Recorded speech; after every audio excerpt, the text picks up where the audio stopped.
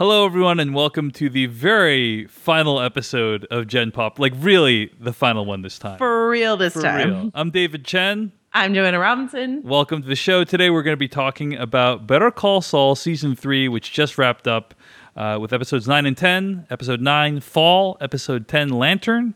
We didn't do The Ones Who Knock, our podcast about Better Call Saul and Breaking Bad this year. Instead, we released a few episodes on the Patreon bonus feed for Gen Pop subscribers, and we are releasing this season-wide recap here on the main feed for Gen Pop that we can link to, and everyone can listen to it. And here are our thoughts on a pretty remarkable season of television from my perspective, Better Call Saul Season 3. But before we get to that, we got to follow up with one thing about last time we recorded.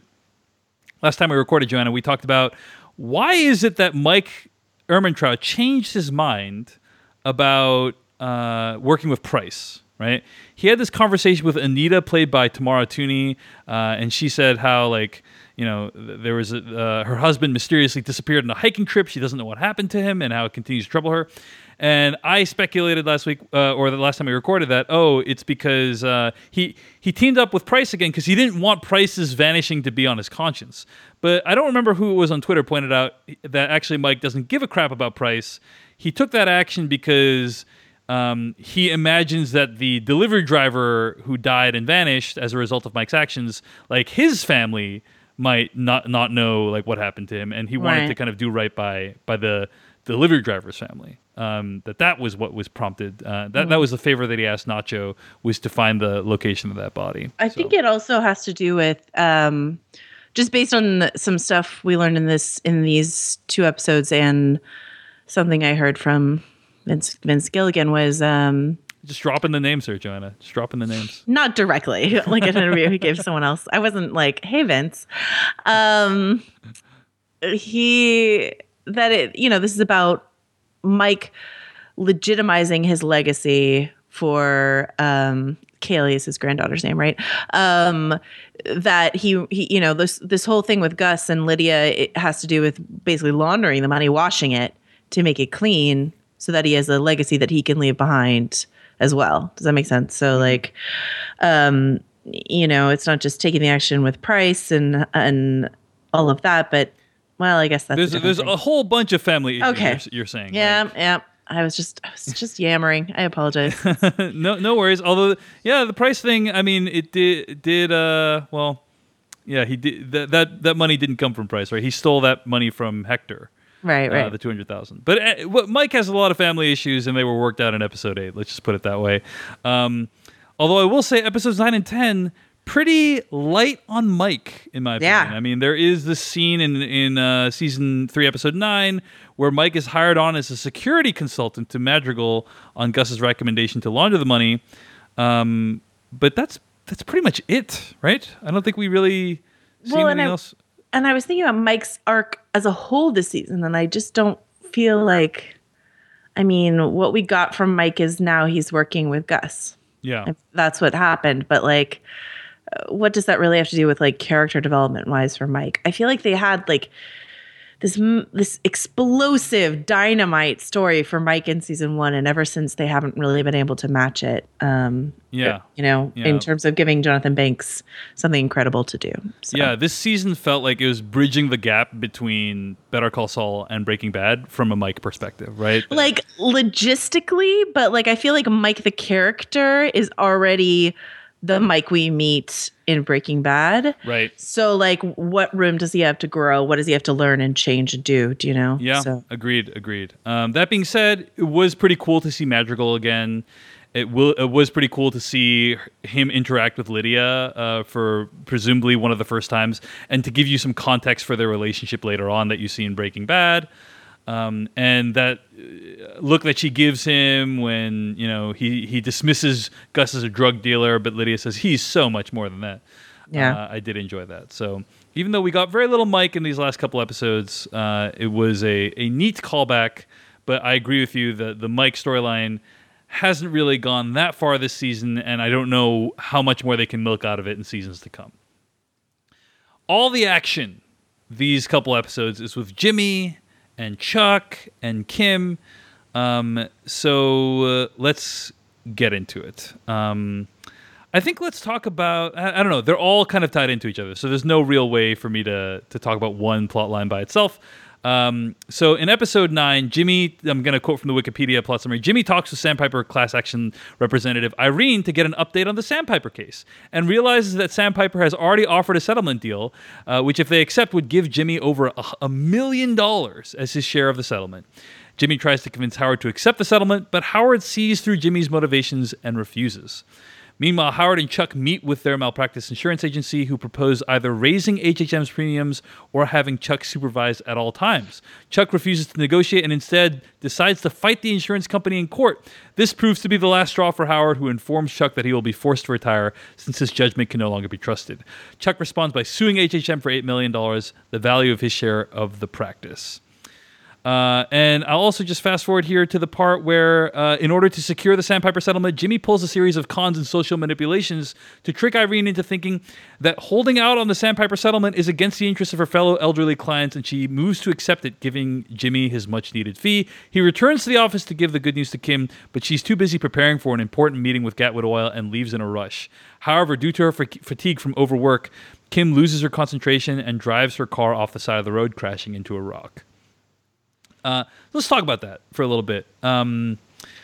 So, random question, Joanna. There was a scene where Kim was trying to pull her car out of this, field. Yeah. And then she gets the car stuck, and then it almost drives it into like this oil derrick. Yeah. What did you think was the point of that scene? I think, from my perspective, it's just like showing that this new job, which she took to kind of make up for the money that Jimmy's losing, is causing her a lot of stress, and this is kind of a way that stress manifests itself. What did you think of that scene? Yeah, a stress manifestation and like an accident narrowly avoided. And if she had just sort of pulled back on herself then, realizing how overwhelmed and like literally buried she was, like her tire, then, she wouldn't have had the major accident that she has. But it also, like, her, instead of calling anyone, her sort of doing it herself, it reminds us all of Jimmy, I think, like that Jimmy is stubborn and wants to pull himself out of things, while Kim keeps trying to help him. And it shows that Kim, has these similarities, which we've noted before, to Jimmy, of like wanting to just do it all herself. And so, yeah, it just felt like, if she had stopped right then and there and been like, man, I can't do this anymore, then we wouldn't have had the big bang up later on. But I think she does have that stopping point. It just comes later, right? Stopping point, as it were.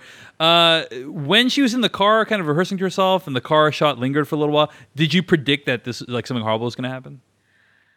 I was like, I was braced and worried, but I wasn't like, Nostradamus says there's going to be I was just like, anything bad could happen. Because I think most of the time when they show people in cars, especially from that angle, typically a car is about to hit them, right? Like, that just happens, I would say, I don't know, a significant percentage of the time when you see that angle.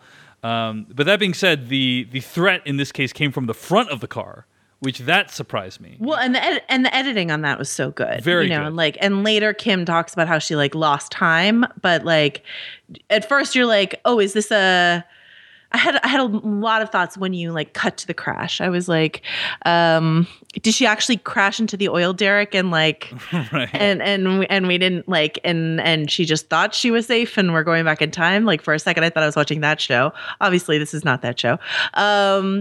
And then I was like, oh yeah, like if she lost consciousness, if she fell asleep or whatever she did at the wheel, of course that this is how it would manifest, I actually thought you're so right that occasionally shows can telegraph a car accident coming. I don't know if you I won't spoil the circumstance of it, but the most recent season of Catastrophe, the Amazon series, there's just like there's just like an extended sequence when someone's driving around. I'm like, there's no way this is not headed towards a car crash. You know what I mean? Yeah.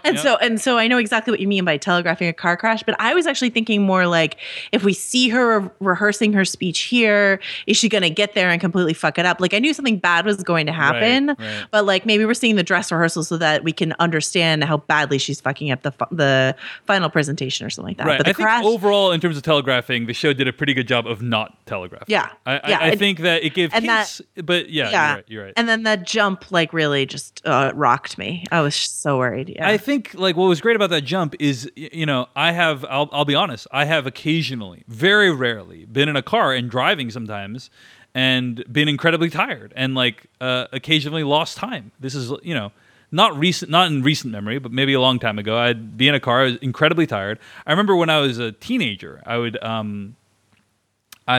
drive and make deliveries for my dad's restaurant, and on some days when I'd only gotten like 4 hours of sleep, it would be easy to like lose time for like 5 seconds on the road, and it is a terrifying experience that I think the show really, like the way it was shot and edited, brought that to life really, really nicely. So anyway, really great. I got pulled over recently for swerving because I was tired.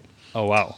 Like really recently, and yeah, that's a thing that I like ever since I moved, actually, which was like back in November.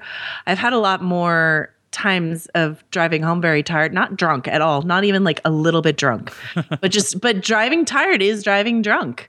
And like, I'll just like, I get really sleepy, and it's something that I like after I got pulled over, I was like, cool, this is something you have to start leaving places earlier is like basically what I told myself. So, right. Yeah. So I think like, as people who have in the past very rarely experienced, and I'm sure a lot of people have also experienced being tired on the road, this felt like a very good representation of that. Yeah. Very accurate representation.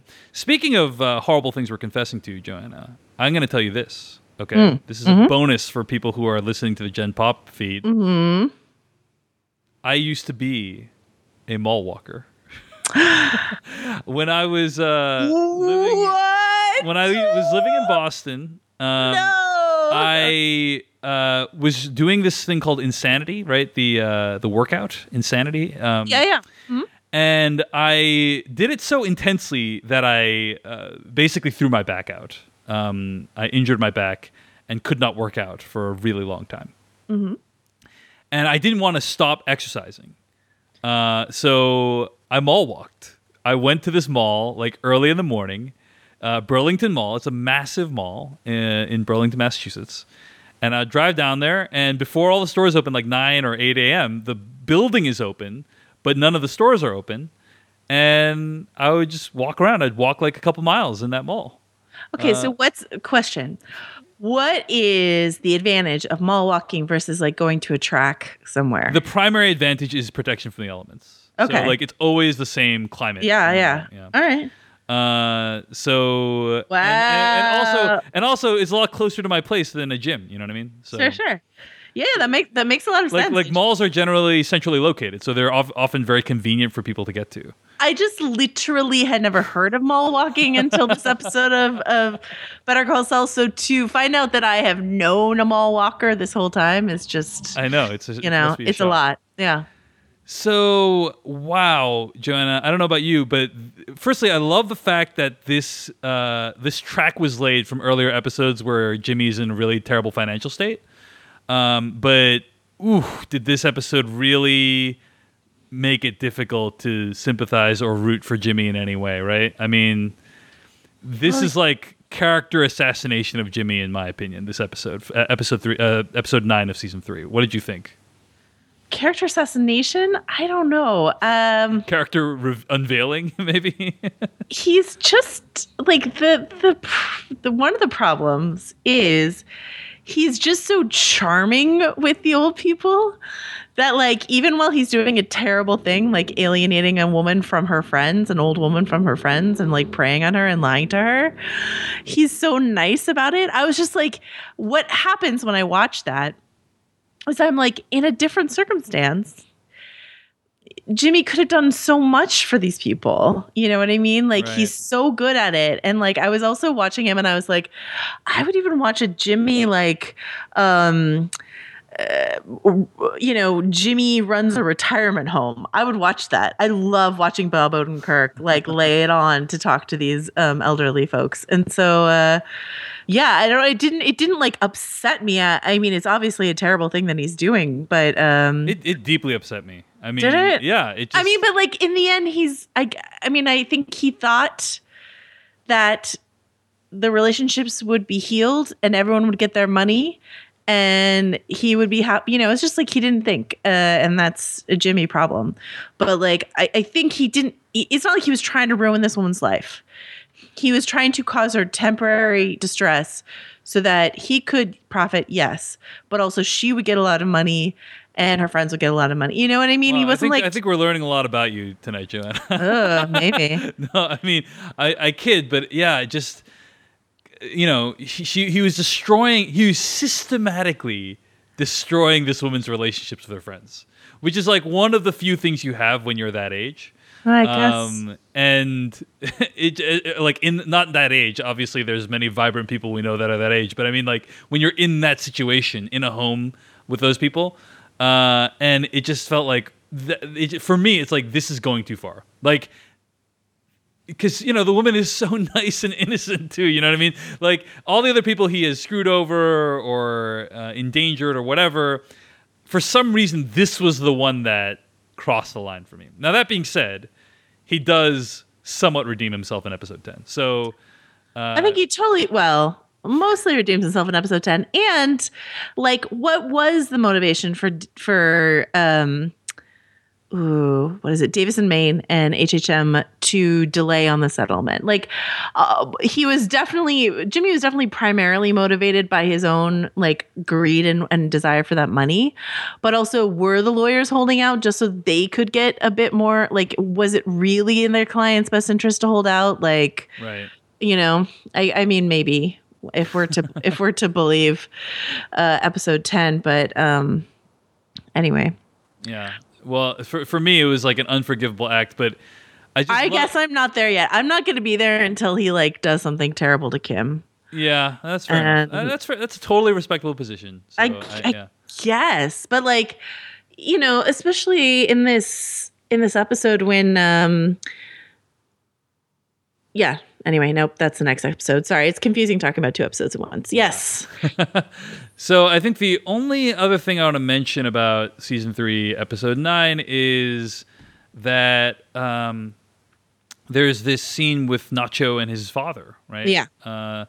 And he says there's a lot said in that scene without a lot of words. Like, I'm working for the Salamancas again, and the father just says like, "Get out of my house," and it's a very painful scene, and there's a lot of history there, and I thought it was very well acted. But yeah, just gut wrenching. This whole arc, the last 2 episodes were pretty painful to watch overall. Very, very dark. But yeah, any other thoughts on episode 9 before we move on into the conclusion, Joanna? No. But I reserve the right to revisit it in the context of episode 10. All right. So in episode 10, in a flashback, a young Chuck reads a story to young Jimmy under the light of a lantern. Let's just pause there for a second. I thought the flashback, Better Call Saul does flashbacks and flash forwards a lot.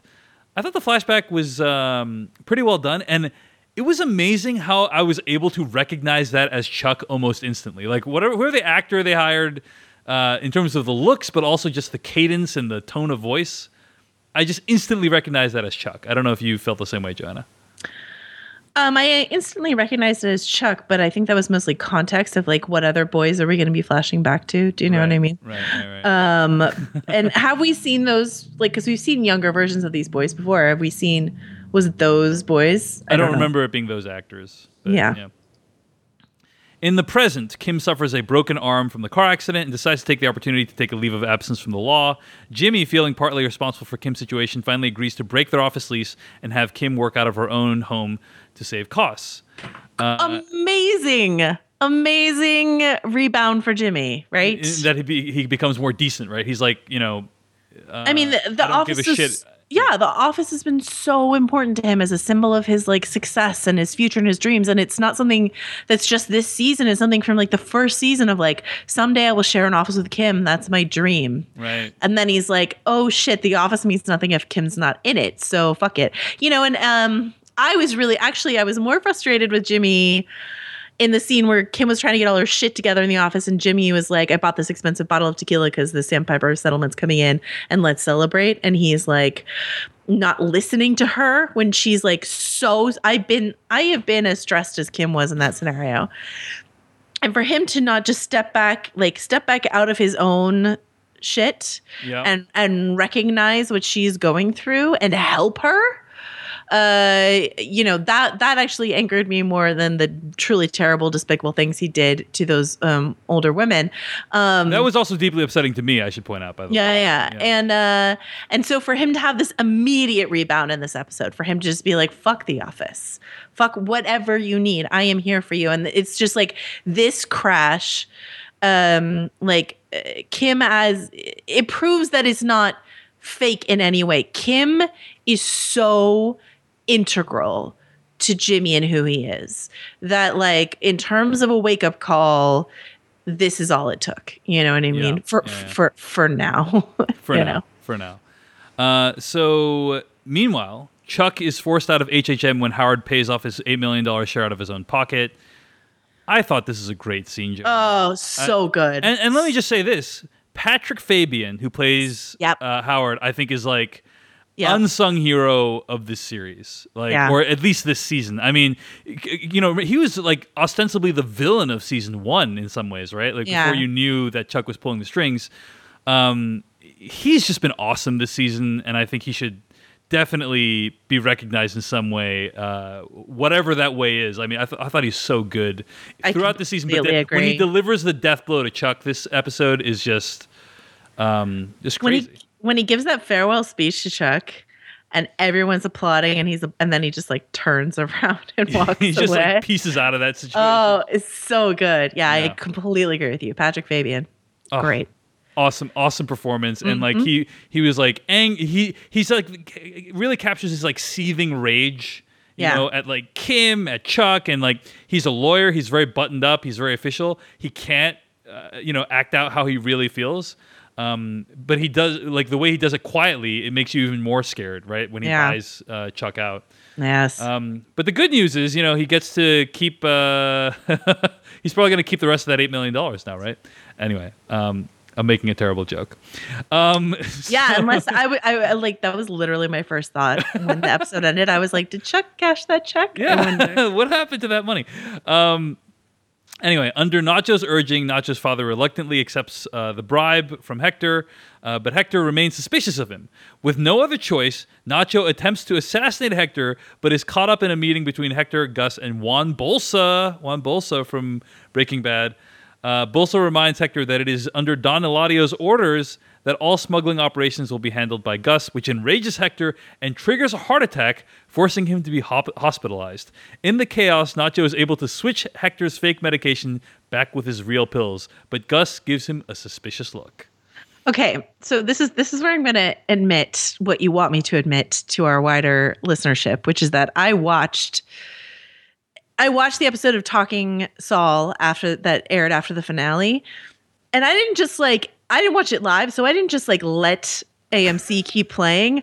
I like searched for Talking Saul on my like cable options. This is your proudest achievement, Joanna. It is my least proudest achievement because, like, if you know me at all, dear listener, you know that Chris Hardwick is not my favorite way in which to lens and through which to view pop culture.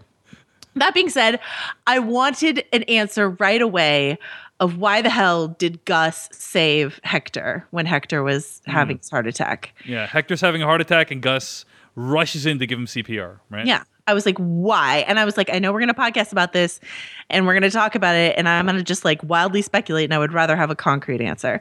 And apparently, according to like, Vince Gilligan and Peter Gould, Gus wants Hector to die on his own terms. It was basically on Gus's terms. On Gus's terms. It was basically like a not yet, you son of a bitch. I get to decide when you go. And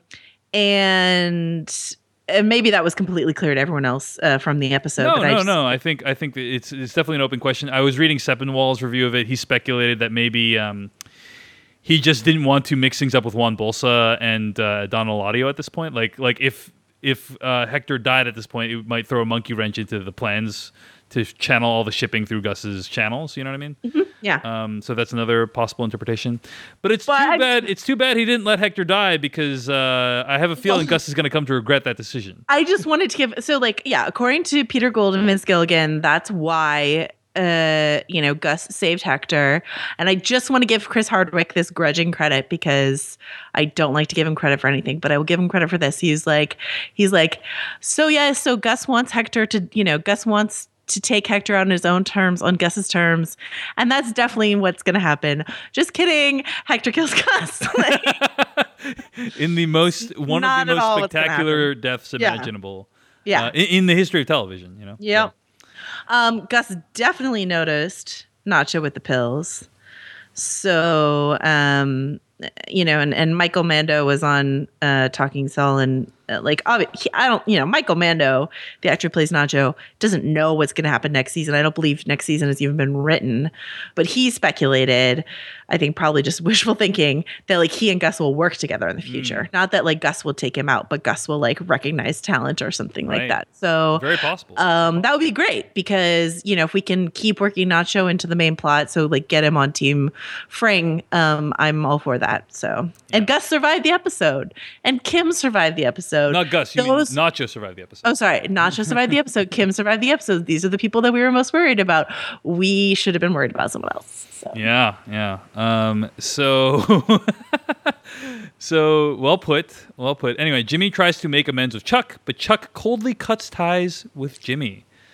See, this is another really good scene for Jimmy. Jimmy just if you were really disappointed in him in episode 9, you have to be really proud of him in episode 10 because he just he did exactly what he stubbornly said he wouldn't earlier this season, which is concede his role in things to Chuck and apologize to Chuck and try to make nice. And, Chuck is just so fucking deep in his own dysfunction that he can't accept this olive branch at all. So, yeah. I'll say a few things. Firstly, I think what is amazing about this show is, and it's not something I guess because I'm not super bright, but it's not something I saw coming when the show began, is it ultimately has become a show about how these two brothers destroying each other, Yeah. And that is, and they destroy each other in different ways and for different reasons, but the fall of each of them is quite spectacular and drastic, and to see it happen, to culminate this episode is quite thrilling. But yeah, amazing moment. But here's what I'll also say: Chuck is right when he says to Jimmy, "You're going to keep hurting people, and you're going to keep doing horrible things." Chuck shouldn't have taken the actions that he took to try to destroy Jimmy because that led Jimmy on a bad path. It became a self-fulfilling prophecy. But Chuck is right. Jimmy does do horrible things, and he does lie to people, and he does cheat people, and he tries to make it up because he is, in many ways, a good person. I thought mostly, that might be true. We know it's true, but that might have been true. Maybe Jimmy, if they had reconciled here, Jimmy never would have done a wrong thing again in his life. Who knows? But mostly what I took away from that moment was I felt like Chuck was talking about himself. You know what I mean? He burned a bridge with Howard. One of the few bridges he had remaining, he burned it to the ground. And so he knows that he is also hurting people no matter what he does. Fair point. And so, when he kept talking about that, and it reminds me of this, everything comes back to Buffy the Vampire Slayer for me, but it reminds me of, this great season for Buffy the Vampire Slayer where she's just talking about how much this one person deserves punishment, blah, blah, blah. And she's just so clearly talking about herself, and another character, because it's a Joss Whedon show, another character goes, "Project much?" And that's what I thought when I was watching Chuck. I was like, "Project much, Chuck?" But yeah, I think he's, Michael McKean has said that Chuck is not a self-reflective person. I don't think Chuck is aware at all of this stuff, but I really do feel like he's talking about himself here. So yeah. And then he delivers that awful line. The truth is you've never much mattered to me, or something along those lines. Right, which is like obviously the complete opposite. Yeah, it's not true. It's it reminded me of Don Draper saying like, I don't think about you at all. But Yes. but Don was meant it. Yeah, he was being Yeah. serious. Yeah. Chuck is just completely self-deluded. Anyway, we'll get to what happens with Chuck at the end here, but Jimmy tries to mend relationship between Irene and her friends, but is unable to since Irene's friends remain suspicious of her. He finally resorts to accidentally admitting his fraud in front of his clients, which both vindicates Irene and cancels the Sandpiper settlement. I did really enjoy the scene where Jimmy realizes that is his only way out. He's talking with Kim, and he said, Kim says, "Wow, really?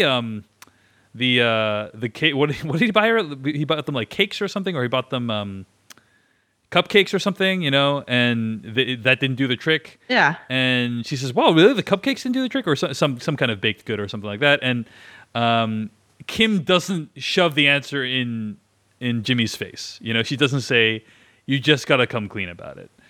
She lets, like any good teacher, she lets Jimmy McGill come to that conclusion on her own. And I thought it was wonderful. And you see the realization cross Jimmy's face. And I thought the whole thing was very well done. He realizes that's the one solution, and he executes it in a classic, elaborate Jimmy way, and it works wonderfully. Yeah, a couple things here. First of all, like I said before, with the bingo scene in episode 9 and also the yoga scene in episode 10, I could really watch Jimmy talk to these residents all the time. When he's like walking them through cat pose and cow pose, like it cracks me up. I think it's so funny. And yeah, and the whole plan, I mean, even though we, the audience, know that this is what's coming, like, and that it's all intentional and stuff like that, like, it's really beautifully executed.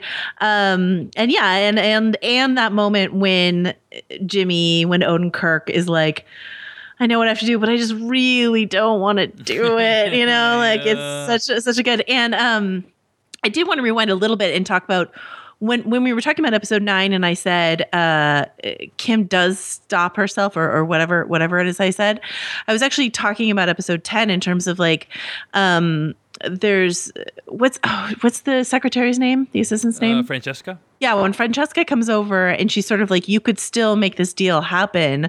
And Kim goes into like overdrive mode and she's looking at her calendar and she's like, oh my God, I could. And I was like, as I was watching it, I was like, she is just like Jimmy. She can't help herself. Like, she, it's just like, she's not learning. It's a folly. And then she stops, which is something that like, I don't think Jimmy would have done in that situation. She stops and she's like, no, you know what? What I forget what Jimmy calls it. It's like, Operation Relax or something like that. And she just like goes to Blockbuster, says no, and just like, slows down.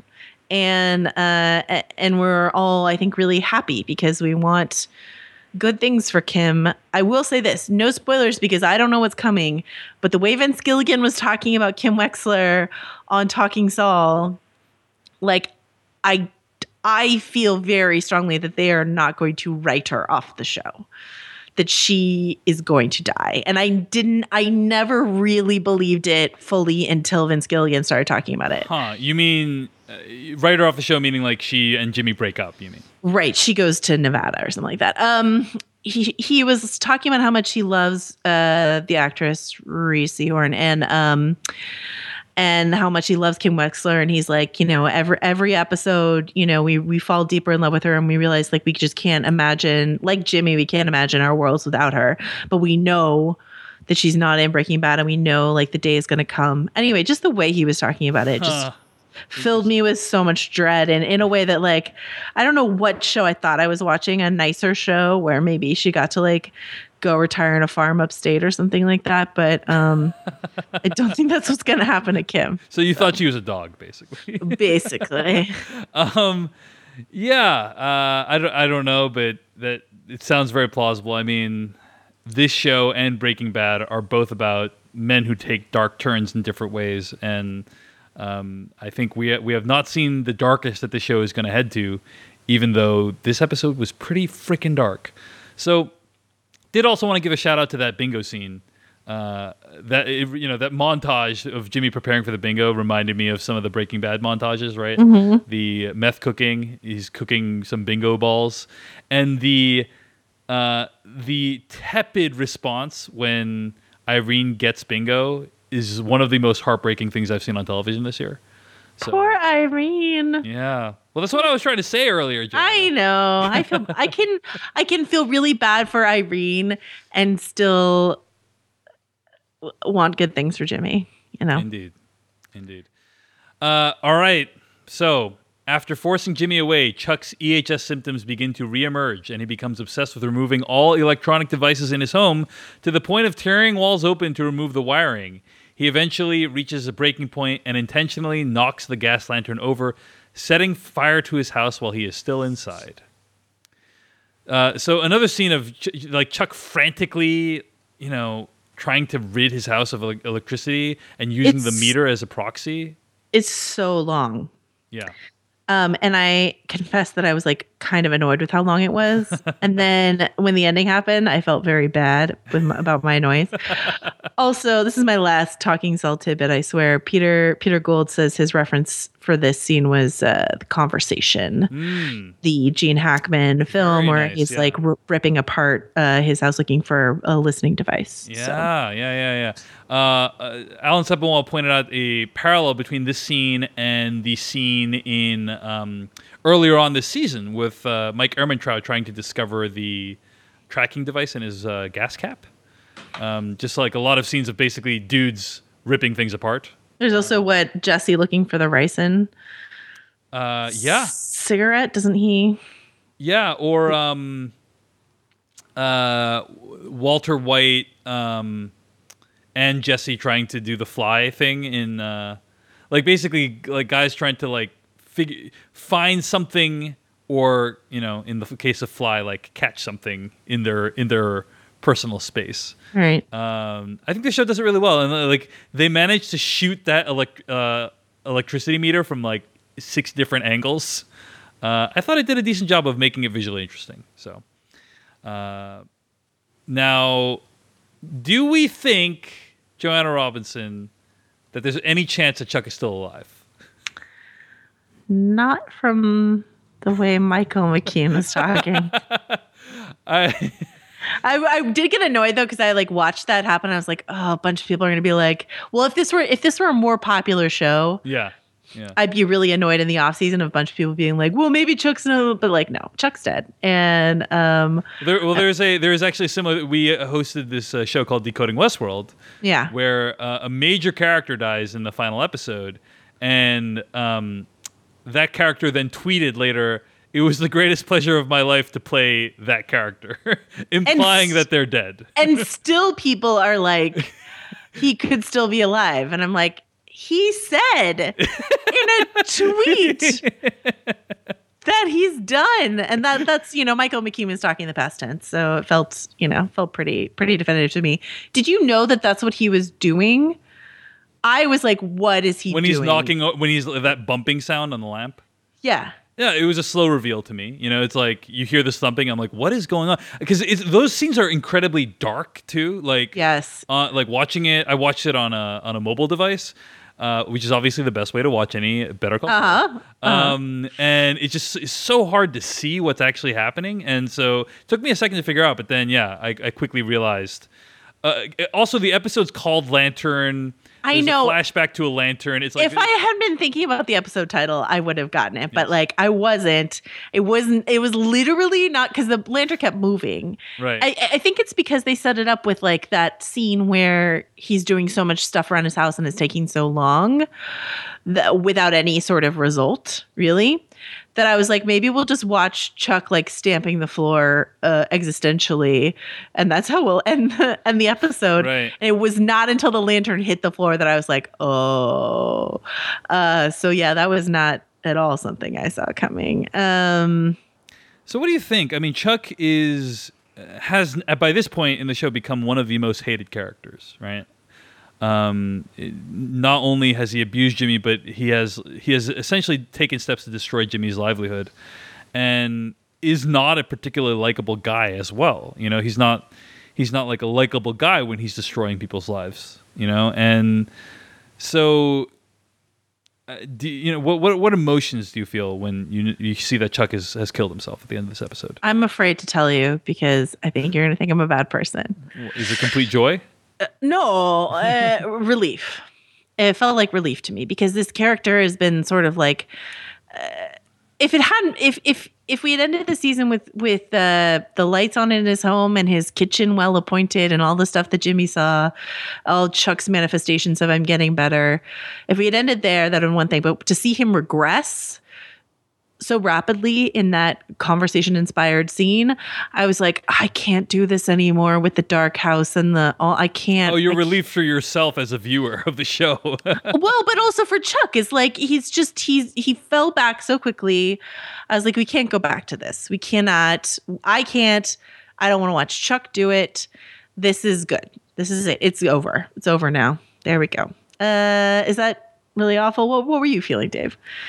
Deep human sympathy and kindness. Yeah, I mean, it's just a tragedy, seeing essentially a person consumed by their own mental illness. Yeah, it's really sad and tragic, and it happened very quickly. Happened very abruptly. I guess because like 2 episodes ago, Chuck was just saying, "Oh, things are going great. I'm gonna be great. I want to have a party." Yeah. And it did feel like it happened really, really quickly. I feel like we needed to see a little bit more of the descent into the decision to kill himself. But I don't know. I'm not an expert on mental illness. Maybe this is exactly how it happens in real life. Like someone has like a manic episode and then kills himself at the end of it. I don't know. But it is really tragic, and it's so sad. It's so sad. It is an epic Shakespearean tragedy what happens to these brothers. And I think that's what makes the show brilliant. But it also makes the show a big downer. And and I understand why, it hasn't necessarily caught on as much as Breaking Bad. I mean, let's talk about overall this season, especially how this season fits in with the rest of the series and Breaking Bad as a whole. We've now seen 30 episodes of the show, Joanna. Like, what is your overall assessment of Better Call Saul at this point? As Michael McKean said in the past tense, I made a 30-hour movie. And we should point out, at this point, it has not yet been renewed for season 4. Although I think we have every expectation. Yeah. We have every expectation it will come back for season 4 and possibly 5. Maybe they'll do what they did with Breaking Bad and split it off into 2. Do like 16 episodes and do it in 2 parts. Who knows? But I think there will be more Better Call Saul. But yeah, overall thoughts, Joanna. I thought this was it felt like a wheel spinning season to me a little bit. They're unwilling to pull the trigger on quite turning Jimmy into Saul. So, he has highs and lows. I think, I think what we've seen a couple times is them advance and then pull back and advance and then pull back. I do think killing Chuck is a point of no return. Like that is going to do crazy things to Jimmy, right? And so I feel like the end of the season means that next season is going to be pushed forward in a big way. But this season really did feel to me, other than like, well, the Chuck storyline is now resolved permanently. So I think that is definitely something that this season pushed towards. But it did. You're right. But I agree that I think now more than ever at any point during the show, we now see exactly kind of the steps to how Jimmy McGill is going to become Saul. Like this season set up a lot of those in between steps. Okay, specifically Jimmy losing his license for a year, Chuck dying, him and his relationship with Kim like fraying in some ways. Like all these things are going to lead to Saul Goodman, and I think this season really laid that track. So I agree with you that I think we're going to see a lot of Jimmy becoming Saul activity next season. Yeah, I have to say though, I remember around this time last year when it ended and we were like, is Gus Fring coming? We don't know. Okay, he is. And we were all so excited. We're like, Gus Fring's coming. Oh my God, Giancarlo Esposito, blah, blah, blah. But like, how underwhelming was all the Gus Fring stuff this season? I think pretty underwhelming. I thought it was okay. I didn't think it was... I agree that at the end of it, I'm not like... oh man, Gus Fring, did you see him do that thing that he did? I don't have any of that, or even that moment. There was that moment when he kind of addresses the fast food restaurant, the Los Pollos Hermanos, and gives that speech about America. That was a nice moment, but it's not, certainly not him cutting some guy's throat with a box cutter and telling everyone to get back to work. It's not him getting his face blown off and straightening a tie. There's nothing of that caliber yet. I mean, it's not. I'm saying, I think what you're saying, you're kind of saying like there's a lot of wheel spinning, not that much happened. I'm saying I overall agree, but I do think there were some nice moments. Yes, absolutely. I think the Kim and Jimmy stuff continues to really compel me. And as you say, a lot of the Howard stuff was great this season, I think. But yeah, Mike and Gus, that stuff, if we want to talk about the Jimmy show versus the Mike show, I think this was a pretty good season of the Jimmy show, pretty bad season of the Mike show, or like underwhelming season of the Mike show. Yeah. And and so like a sort of split season overall, I guess. Yeah. So is this a show you're still enjoying, Joanna? What's your take on it at this point? Like, is it a show you're watching because you have to, or because we said we talk about it, or is it a show that is it a show you look forward to every week? I guess is the question. Well, so what I've been doing actually is I take a week off when we're not podcasting, and I watch 2 episodes in a row. Me too. Every week. Me too, yeah. And I've been really enjoying those 2 little blocks of Better Call Saul. Like, I've been enjoying that. It's never felt like a huge chore, and it feels like the best way the show is enjoyed, to be honest, is watching multiple episodes at once. Because I just feel like, for me, my taste, it just so little happens on a per episode basis. Do you know what I mean? That the plot moves very slowly, so I like the ability to watch 2 at once. And I'm glad we did it this way. I know it's not how people would prefer. Some people might prefer that we do episode by episode recaps, but for me, overall, just watching 2 episodes at once and then talking about the 2 episodes was a much more enjoyable experience for me. Just because you get a better sense of what the bigger plan is. You get a better sense of what people are trying to do with the show, and I think that's particularly important in this show that's so deliberately paced. So yeah, I still look forward to it too. But yeah, doing week by week, I think. Could have felt like a bit of a slog if we did it this season. And it didn't, because we didn't do that. So yeah. I mean, what was a bummer this season is that we didn't have your brother for this epic brother versus brother season. Yeah. Especially because go ahead. Well, my brother just messaged me half an hour ago before we started recording, and he messaged me. He says, "How is Better Call Saul season 3? I'm going to try and watch it while I'm on vacation traveling overseas, since it's out on Netflix internationally." Nice. So he has not even seen any of the season yet, but he did want to check in with me and see, what it was like. And I mean, that's one of the things that's undeniable about the show, unfortunately, is that it is not event viewing in the same way that Better Call Saul was, or even Westworld, or anything like that. You mean Breaking Bad was? Yeah. Well, both. Did I said Westworld, right? Yeah. So you said Better Call Saul. Oh, sorry. Yeah. It's okay. Breaking Bad and Westworld. Those are 2 shows that we've recapped recently. Or even feel like Twin Peaks. Even though not a lot of people are watching Twin Peaks, you have to watch it on Sunday night because people are talking about it the next day. They're gifting it on Twitter. They're doing all that stuff. I don't see that many Better Call Saul gifs on Twitter. No. At least not in my feed. Maybe there's subcultures of Better Call Saul Twitter fans out there, but not the people who I follow.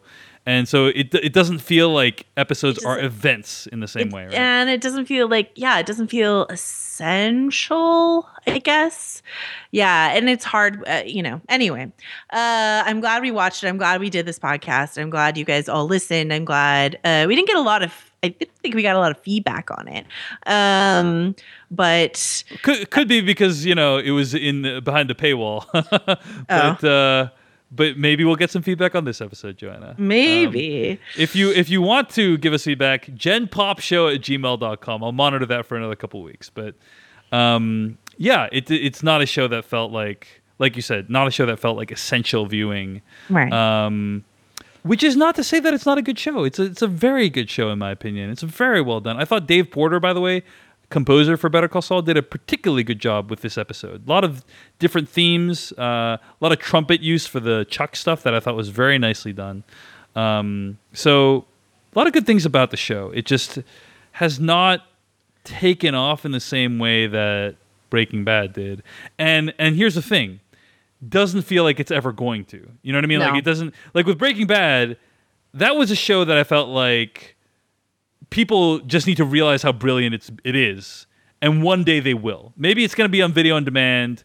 Maybe it's going to be years from now, but they will one day realize how brilliant the show is, like they did for The Wire. That's how I feel about The Leftovers. Yeah, Leftovers is another great example of that. And Breaking Bad did like break through. That's what I was going to say. Is people did eventually realize on Netflix while the show was on the air, right? Yeah. But this is not a show I feel that way about. I don't think one day this is going to just take off and be a huge hit. I think this is always going to be a niche show. And I think not even when they convince like Bryan Cranston to come on the show and do like a cameo, is it going to it's not going to happen. I wonder how they would do that, because it would have to be before the end of Breaking Bad, obviously. So right. Anyway, all right. Well, thanks for listening. Thanks for supporting Gen Pop. If you did that to hear us talk about Better Call Saul. And of course, you can hear Joanna and I talk about TV on other podcasts, including Peaks TV at peakstv.com and A Cast of Kings coming up soon at GameOfThronesPodcast.com. A lot more Joanna and David Chen talking about TV coming your way. So thanks for listening, and we'll see you very soon.